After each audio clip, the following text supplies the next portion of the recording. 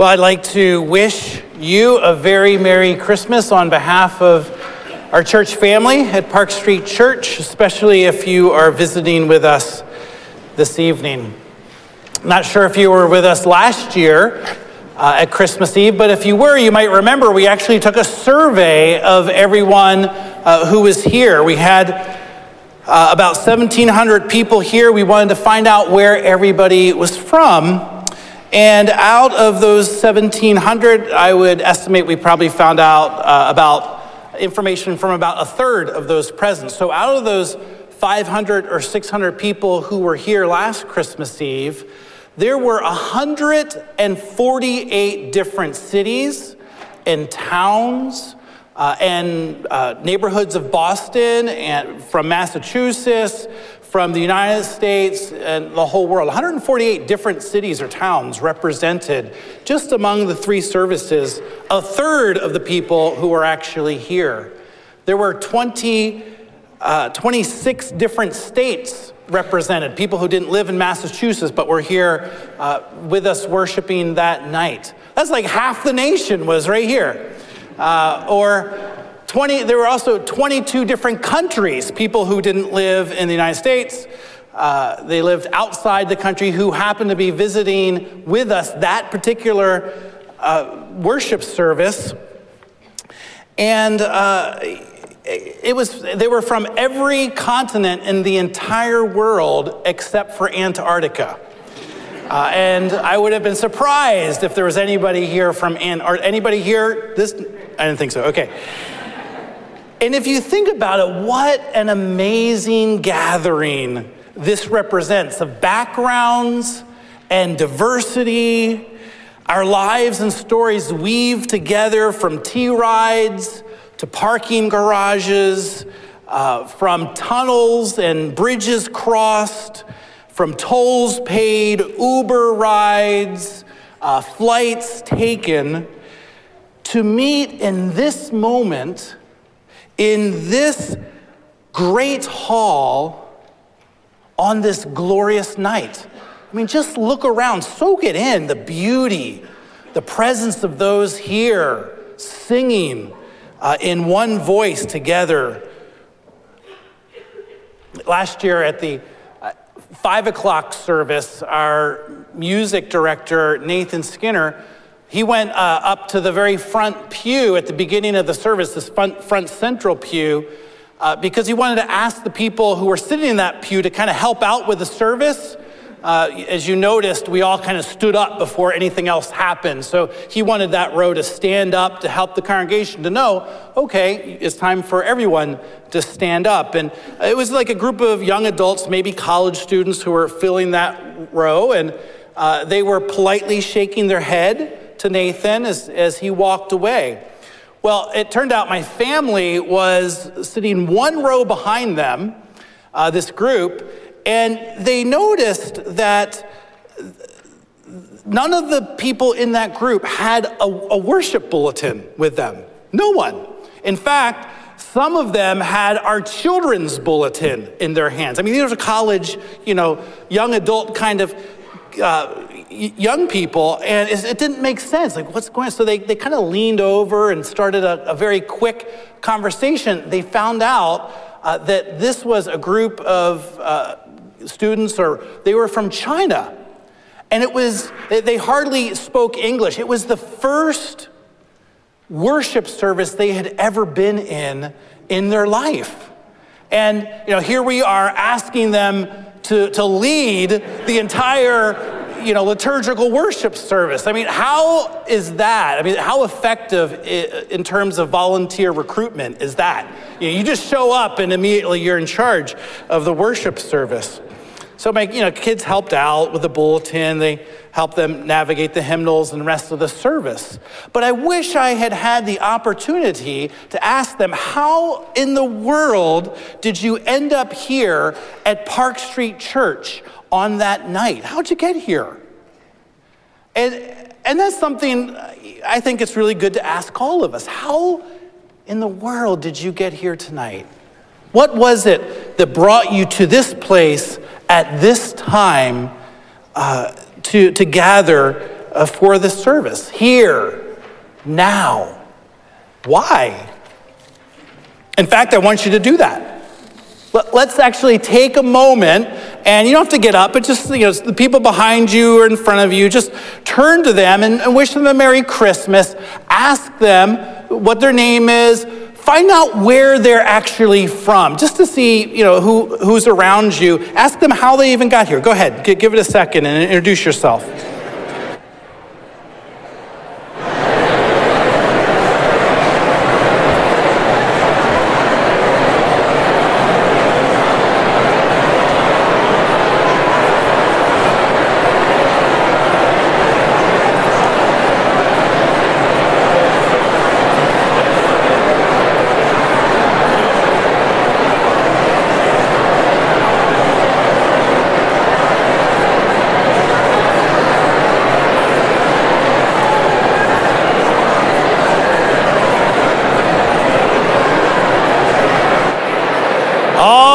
All right. Let's come back together. This is church. You're having too much fun. All right. So if you didn't get to finish your conversation after the service, greet them again. Pick up where you were in terms of conversation. But it's just fascinating to think about.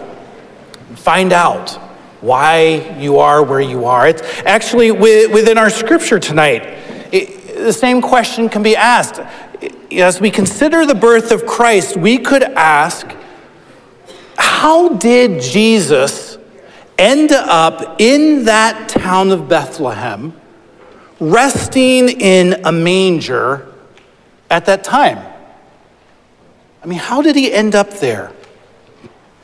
And a casual reading of the scripture, we just read it from Luke chapter 2, verses 1-7. It's right there in your bulletin. I'm going to talk about it. Maybe you want to open it up and look at it. But just from a casual reading, that section would lead you to believe that the baby Jesus ended up in the manger in Bethlehem on that night simply out of common circumstances of life. Right?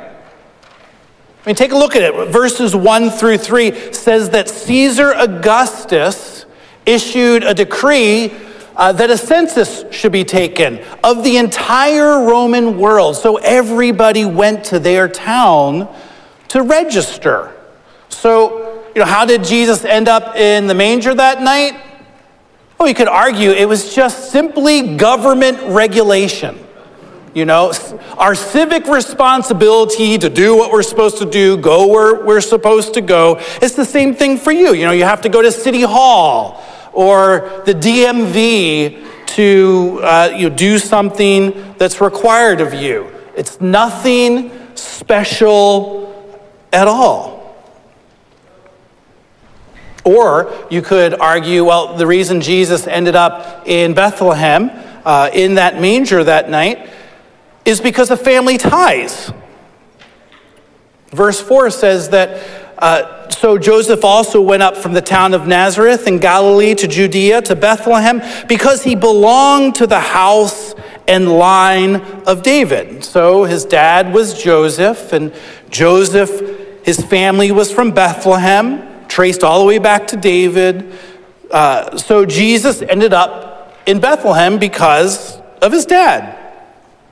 That's not too much different from a lot of you tonight. You came to Boston because this is where you grew up. You might be visiting your sister. Your sister happens to go to Park Street Church. And so, you didn't really have much of a choice except to come here tonight. It's just regular circumstances that brought you to Park Street Church and it brought baby Jesus to Bethlehem. Or you could argue it from another family perspective. You could say it all has to do with his mom, right? Jesus is in Mary's womb. So wherever Mary goes, Jesus has to go.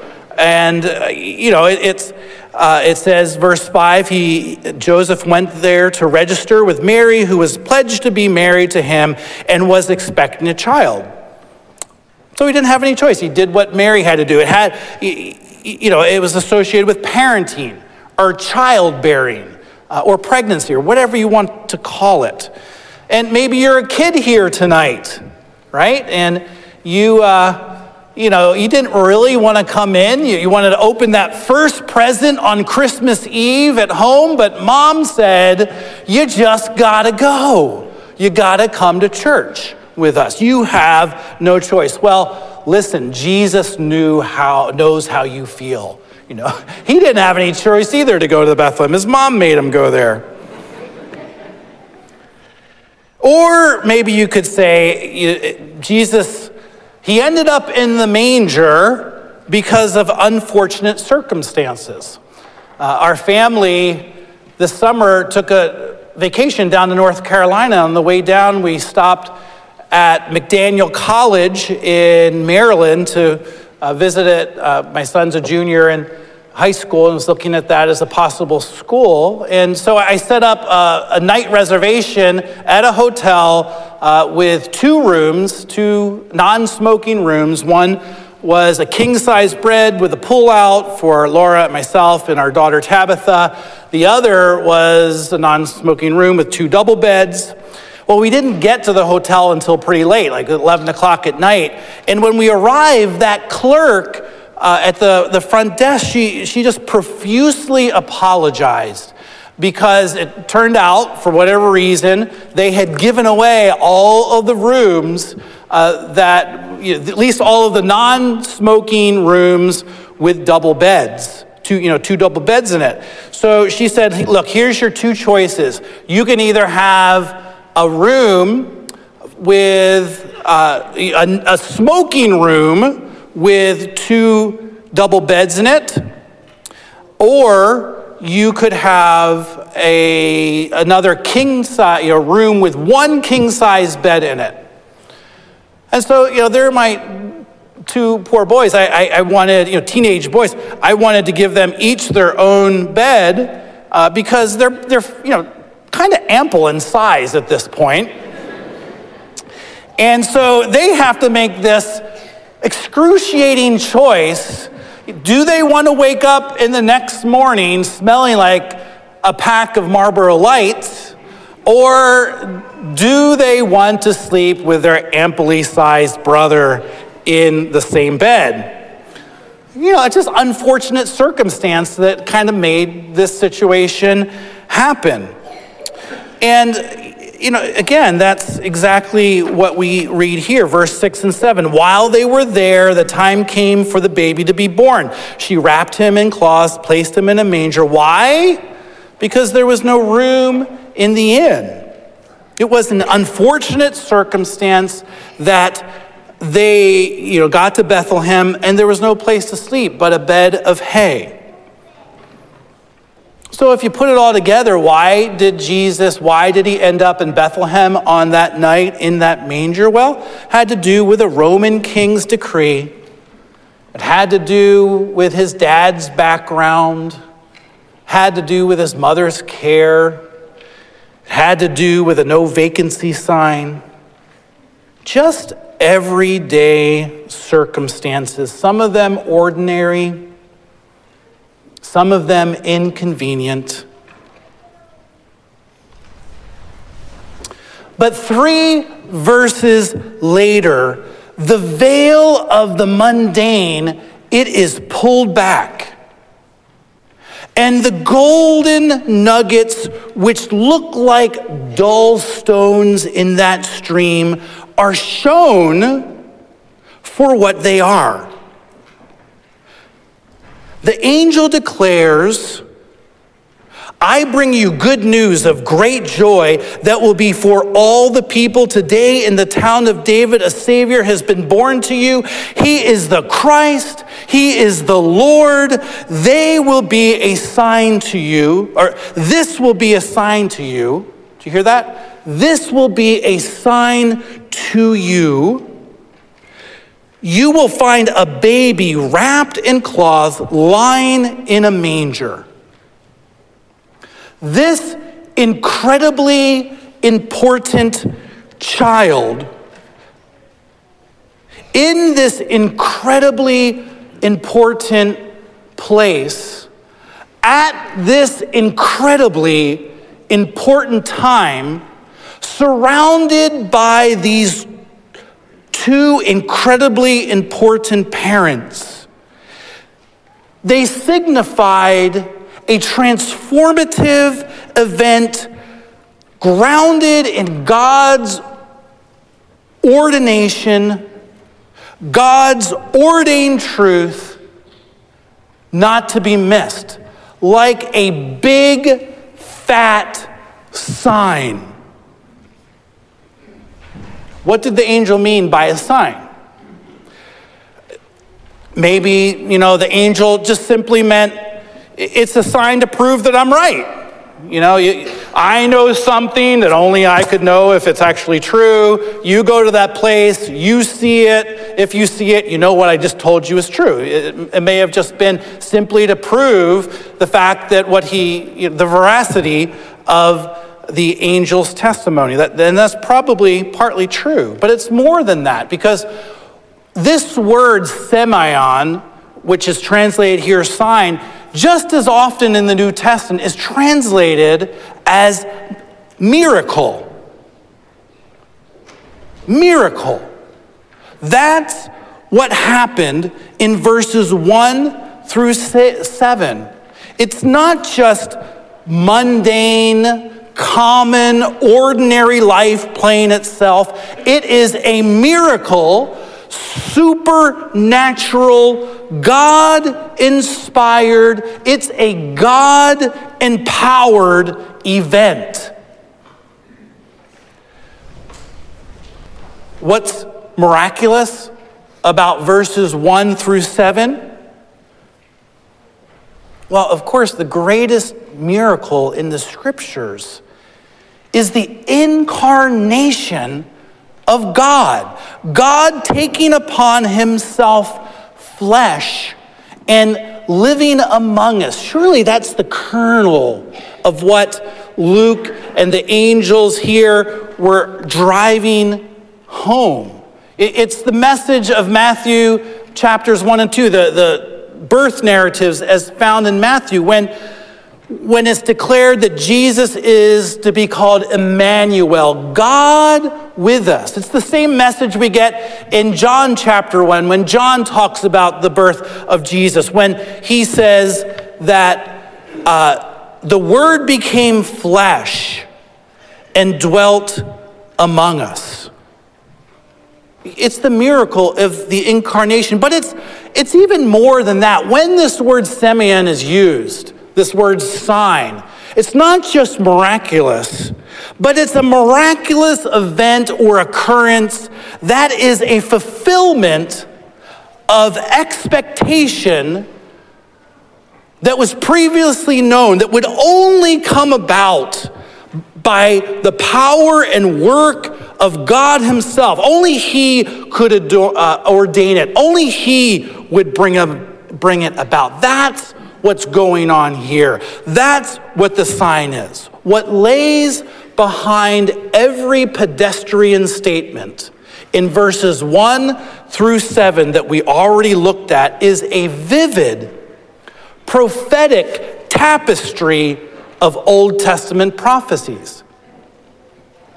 Let's whiz through them again. Verse 1, it says that, he starts out orienting us to the fact that we are in the Roman Empire. The prophet Daniel, in his book, prophesied, the Lord spoke to him 500 years before this and said that the Messiah would come during a fourth kingdom that would rule over Jerusalem. And we know that the first kingdom was the Babylonian kingdom, as Israel was brought into exile. That was followed by a Medo-Persian kingdom. That was followed then by Alexander the Great and the kingdom of Greece. And that led to the fourth kingdom, the Roman Empire, Caesar Augustus. Verse 3, we find out that Jesus would be born in Bethlehem. The prophet Micah, 700 years before this, prophesied that the Messiah would be born in the city of Bethlehem. We also find in verse 3 that Joseph, and thus Jesus, was from the line of David. And you go back to the Old Testament, 2 Samuel chapter 7, 1,000 years before, the Lord promises to David that one of his descendants would become this great king, this Messiah, this Christ, who would establish an everlasting kingdom. If you know anything about the Gospels, it's all about the coming of God's kingdom. Go to verse 5, we find out that Mary is expecting a baby. And earlier in Luke, we know that Mary conceives this child by the overshadowing of the Holy Spirit while she is still a virgin. And of course, that is the fulfillment of that great prophecy from Isaiah chapter 7. 700 years before this statement was made that the virgin shall conceive and give birth to a son. You can even look at where Jesus was laying, in this manger among the feed of animals. We find out in Isaiah 53, again, 700 years before, that the Messiah would be born up as a tender root from dry or fallow ground. And there would be nothing that would attract us to him. That's a description that fits perfectly this humiliation of God in this pile of animal feed. The humility of the Messiah depicted for us from Isaiah 53 and in the manger. What's the sign? Why should the shepherds be assured that the angel's proclamation is true? Well, it's because God, in his sovereignty, had begun to fulfill the prophetic statements he had made about this Messiah in the birth of this child. He shaped ordinary circumstances of human history, of Caesar and Joseph and this young woman Mary, to lead them to this very moment, in this very place, to bring into the world his solution, which he had promised for hundreds and hundreds of years, a solution to the problem of humanity, of sin and death that hangs over us all since the disastrous outcome of the garden involving Adam and Eve. He brought good news of great joy for all the people. Today, in the town of David, a Savior is born to you. For all people. This you, born to you, this you is plural. So you can apply this you to you. In the town of David, a Savior has been born to you, and to you, and to you, and to you, and you, and you. I don't know what the ordinary circumstances of your life are right now. I don't know how you got here. I don't know where your heart is. I don't know the burdens that you're carrying, but I do know this. God shapes the ordinary circumstances of life to bring about extraordinary things for those he loves. Why are you here tonight? Is it because your mom made you come? Is it because your family is in this area? Is it because it's a business trip that happened to coincide with Christmas this year? Is that what brought you here tonight? Or could it quite possibly be a divine appointment this evening that the Lord has engineered to bring you to this place tonight by his power. Here we are, I would presume 150 cities from around the world represented in this service and the previous services, from half the states from our nation, from every continent in the world except Antarctica. And God has so ordained it that our lives might be here together at this time in this glorious place, soaking in this amazing night. And the proclamation of this night is no different than the proclamation of that night in Luke chapter 2. And I have the same exact responsibility given to me that the angels had, but I don't get to fly as much as you'd like to see me do so. And I have a message for you that you need to hear and take to heart and believe like you have never believed before. A Savior has come for you. For you. Do you know why God promised a Savior over and over again, hundreds and hundreds of years, time and time again? And then he brought about his birth through such an unmistakable, miraculous event. You know why? Because the people really needed a Savior. And if you don't know Jesus Christ tonight, you really, really, really need to know who he is. This babe who grew into a man who suffered judgment on a cross, the judgment of death to take away your sin, the punishment that you deserved, who was resurrected from the dead to give you assurance that if you place your trust in him, you will overcome sin and death eternally as well through him. If you've been with us during the Advent season, week to week, you would have heard us talk about the hope that we have in Christ and the love that's extended to us in Christ. You would have heard us talk about the joy that's birthed in our lives because of Christ. You would have heard us speak about the peace that is ours in Christ. And such hope, such love, such joy, such peace belongs to those who place their trust in Christ. How did you end up here tonight? How did you end up here now? Why?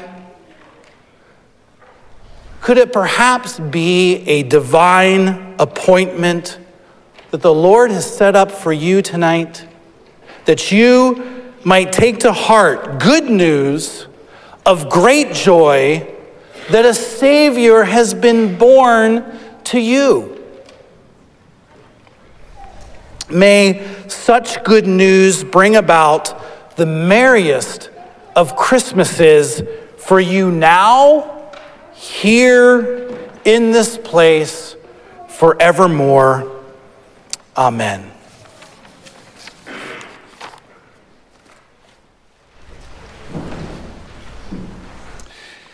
It's been our practice in recent years to confess our faith at this point in the service after the proclamation of God's word is sent forth. And I want to say, look, if you're here and what I just said isn't really where your heart is right now, I'm just glad you're here and listening and enjoying this. And just use this time to think a little more deeply about what is being confessed by those with great sincerity, with authentic belief among us. But if indeed what we read and say here together is what you believe, proclaim this confession with great joy and sincerity and strength. So let us stand together and confess our faith